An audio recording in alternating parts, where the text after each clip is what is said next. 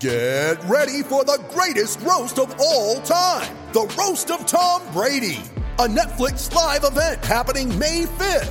Hosted by Kevin Hart, the 7-time world champion gets his cleats held to the fire by famous friends and frenemies on an unforgettable night where everything is fair game.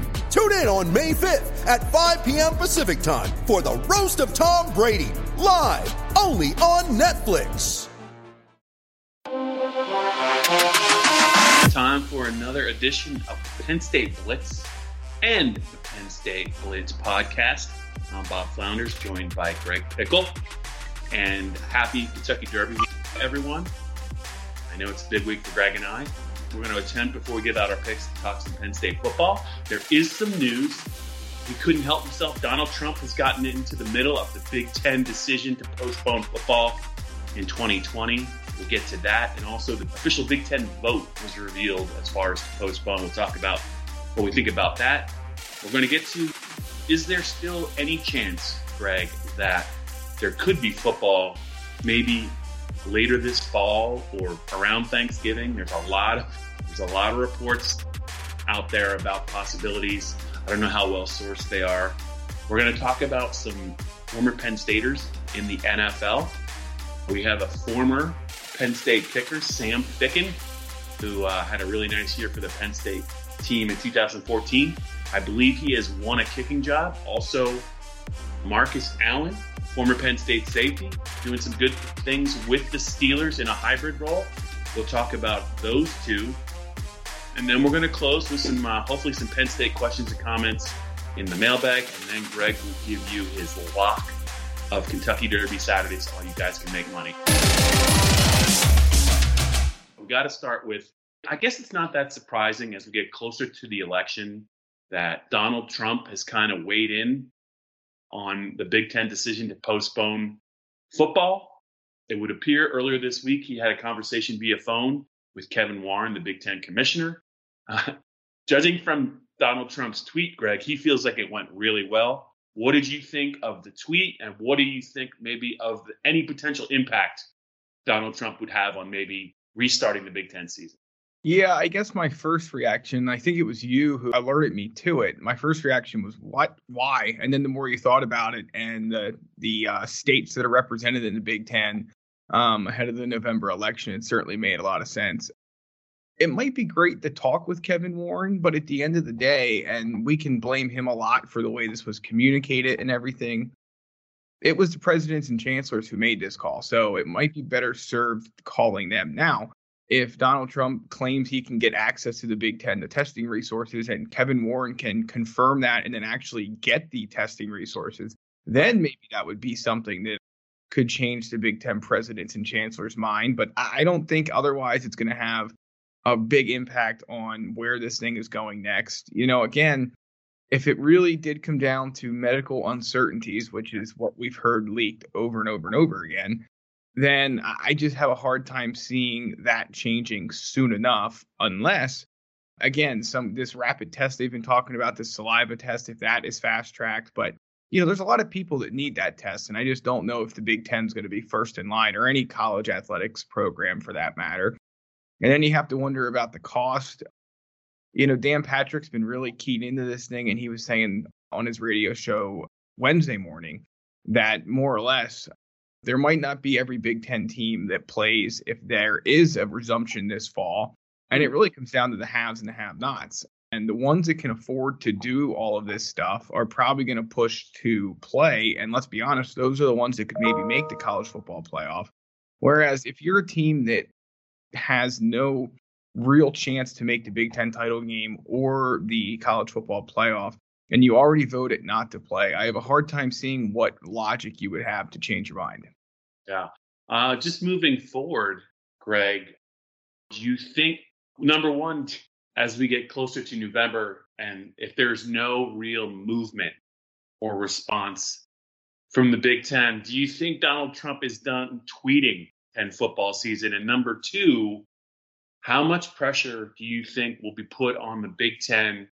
I guess we could throw the Pac-12 in there, but especially the Big Ten because of the election.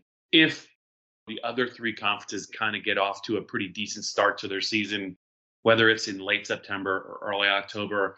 Do you feel like the screws are going to be tightened, I guess, is my question for you. Yeah, the tweeting has definitely only begun, and it will only intensify if those three conferences actually do start as planned. So Big 12 and the ACC set for that September 12 weekend start, whereas the SEC is September 26. So we're not too far away from finding out. And as it relates to that, yeah, there's no doubt. I mean, that was always going to be the risk. And I guess the good news for the people in the Pac-12 is that no one really seems to care that they canceled. So I had to take that for what it's worth. But no one seems too terribly upset about that, which I don't know what that says about that conference.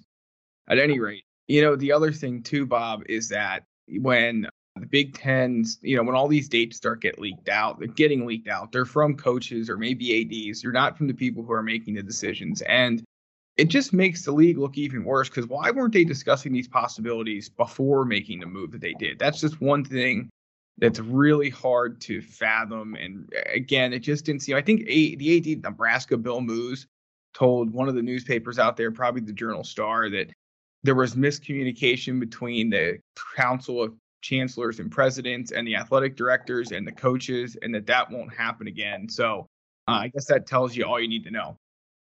Yeah, let's move it along just a little bit. We're still going to talk about the possibility of a Big Ten season, and we touched on it a little bit, Greg. And also I just wanted to add that we learned that as a result of the Nebraska lawsuit, the 8 players that essentially sued the Big Ten, I guess it came out via source or via a Big Ten statement or via a brief that the actual vote to postpone the season, not delay it, was 11-3.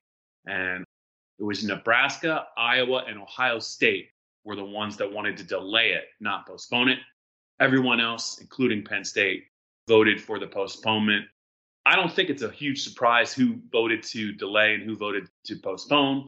But in your mind, if Penn State and a couple other Big Ten teams, or say 80% of the Big Ten teams, wanted to start up, in mid to late October or even Thanksgiving, what would be the biggest obstacles you think in your mind? Number one, the way the word postponement is going to be referred to moving forward is going to be fascinating, because keep in mind, as long as the Big Ten starts one day after they were scheduled to start, all the presidents and chancellors can say, well, we did postpone the season one day. So just watch how that starts to get thrown around, because everyone's going to want to start saving face at that point. To me, Bob, as far as I know, Penn State was not the only school that let guys go home. And James Franklin even mentioned this when he said that he went down to Florida to be with his family down there after the news came out. And if those guys were all doing remote classes, which is a possibility, there's no guarantee that they came back. Now, I'm sure that most, if not all of them, did, because of the 12 hours a week that they're allowed to spend with the coaches and stuff. But to me, I guess the questions would be, you have to start the quarantining thing at some point again, and the testing thing at some point again. So that's going to have to restart it. I know it's continuing. In fact, by the time this podcast is out, there will be probably another update from Penn State in regards to its latest testing info. I think that, again, that's going to be a problem. Did they stop buying things, like testing supplies or whatever is needed, because they didn't think they'd have a season? If they're still releasing testing info, I doubt that's the case, but maybe they don't have to test as many people as they did before. We don't really know. So I think that supply chain might be an issue. And again, restarting the whole quarantining process so that way you can start practice again, to me, would be the biggest obstacles. And when you talk about that Oct-10 date, I think you have to almost start that next week. It just seems like too quick of a turnaround. I would agree. All right, we're about halfway home here on the Penn State Blitz and the Penn State Blitz podcast. Bob Flounders and Greg Pickle talking. Greg, before we move to some former Penn Staters in the NFL, I think you have to get the viewers and the listeners up to speed about this podcast and this Blitz, and how we can make it better, and how they can subscribe so we can get over 2 million subscribers. I know we're close, but what can they do, and how can they listen to this, and how can they see it? Yeah, so let me get you up to speed. That's my email alerts going off, not yours. So I'm trying. I thought it was mine. Nope, it's me. I could tell you were looking every time it dinged, so I just figured I'd let you know. So if you couldn't see Bob's face if you're listening to the Penn Live Penn State Blitz podcast, but you can always find that at Apple, Google, Spotify, wherever you get your audio each week. Bob, we did get some feedback this week. Somebody would like the date added to the podcast title. So our guy Mark Pines and Joe Hermit, they're going to take care of that. You can always leave us feedback about whatever you want to hear us talk about or whatever is bothering you, and we'll try and fix it the best we can. And then, of course, the Penn Live Penn State Blitz video is always available at youtube.com/allpennstate, and you can subscribe there and leave comments there as well.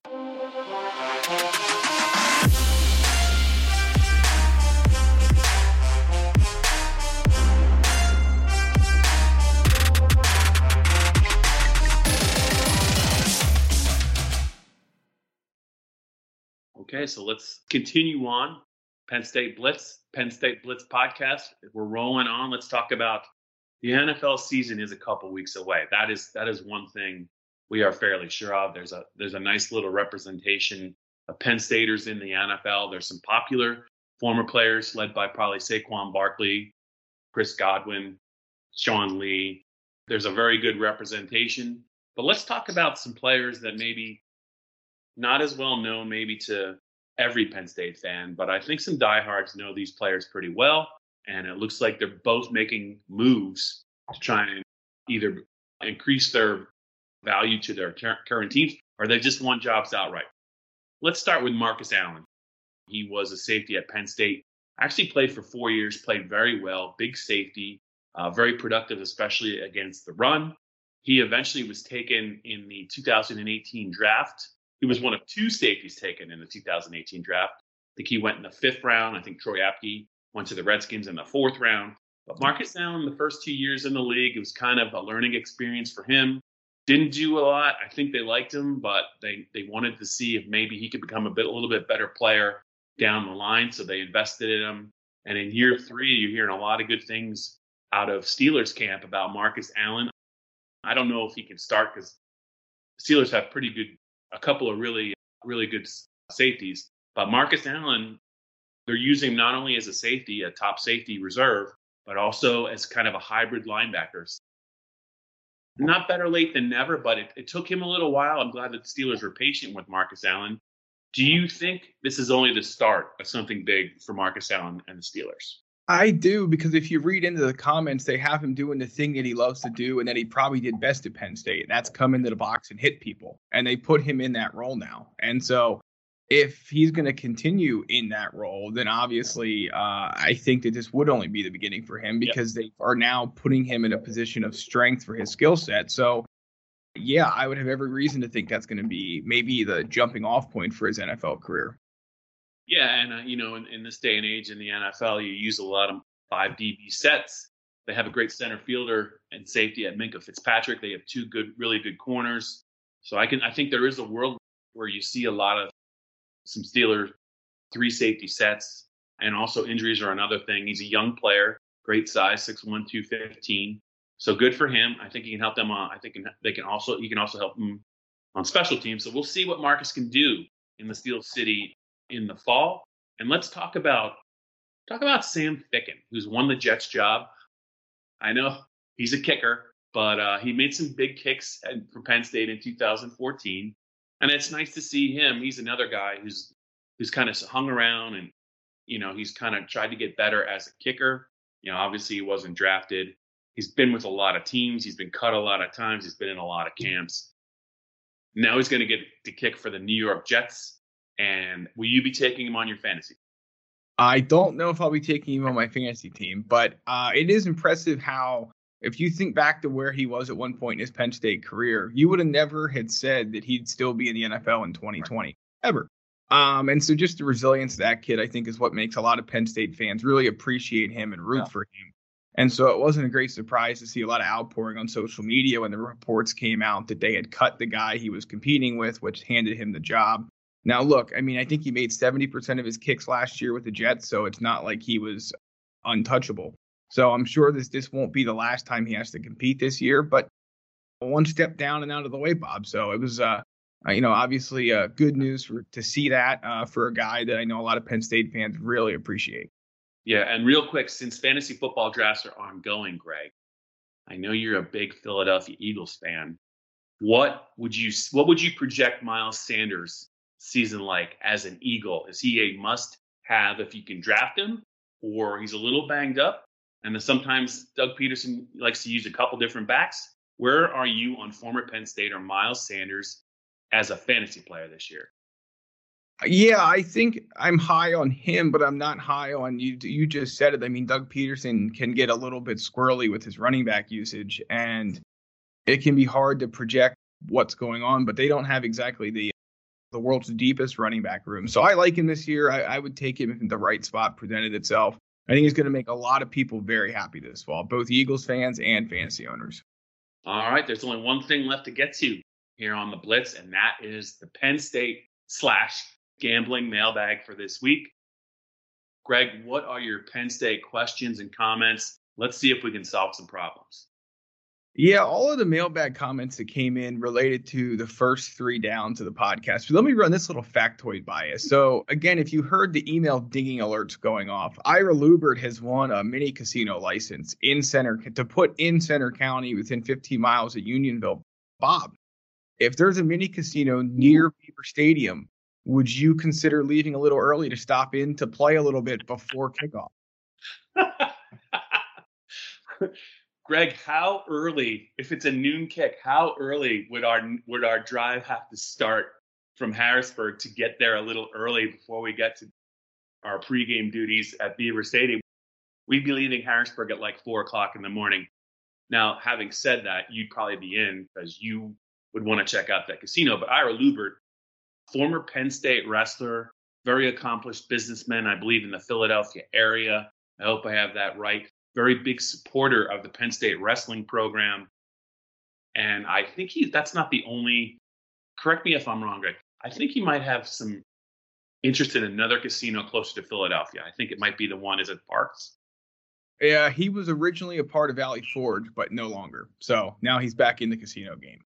All right. Well, I will be curious to see if there's a casino near State College, and I can only imagine what that might look like once the coronavirus pandemic has quieted down and hopefully people are allowed to roam as they please after a Penn State game, a noon kick on a Saturday. What a casino might look like at like 8:00 at night anywhere near Beaver Stadium. Yeah, it would be pretty fascinating to see.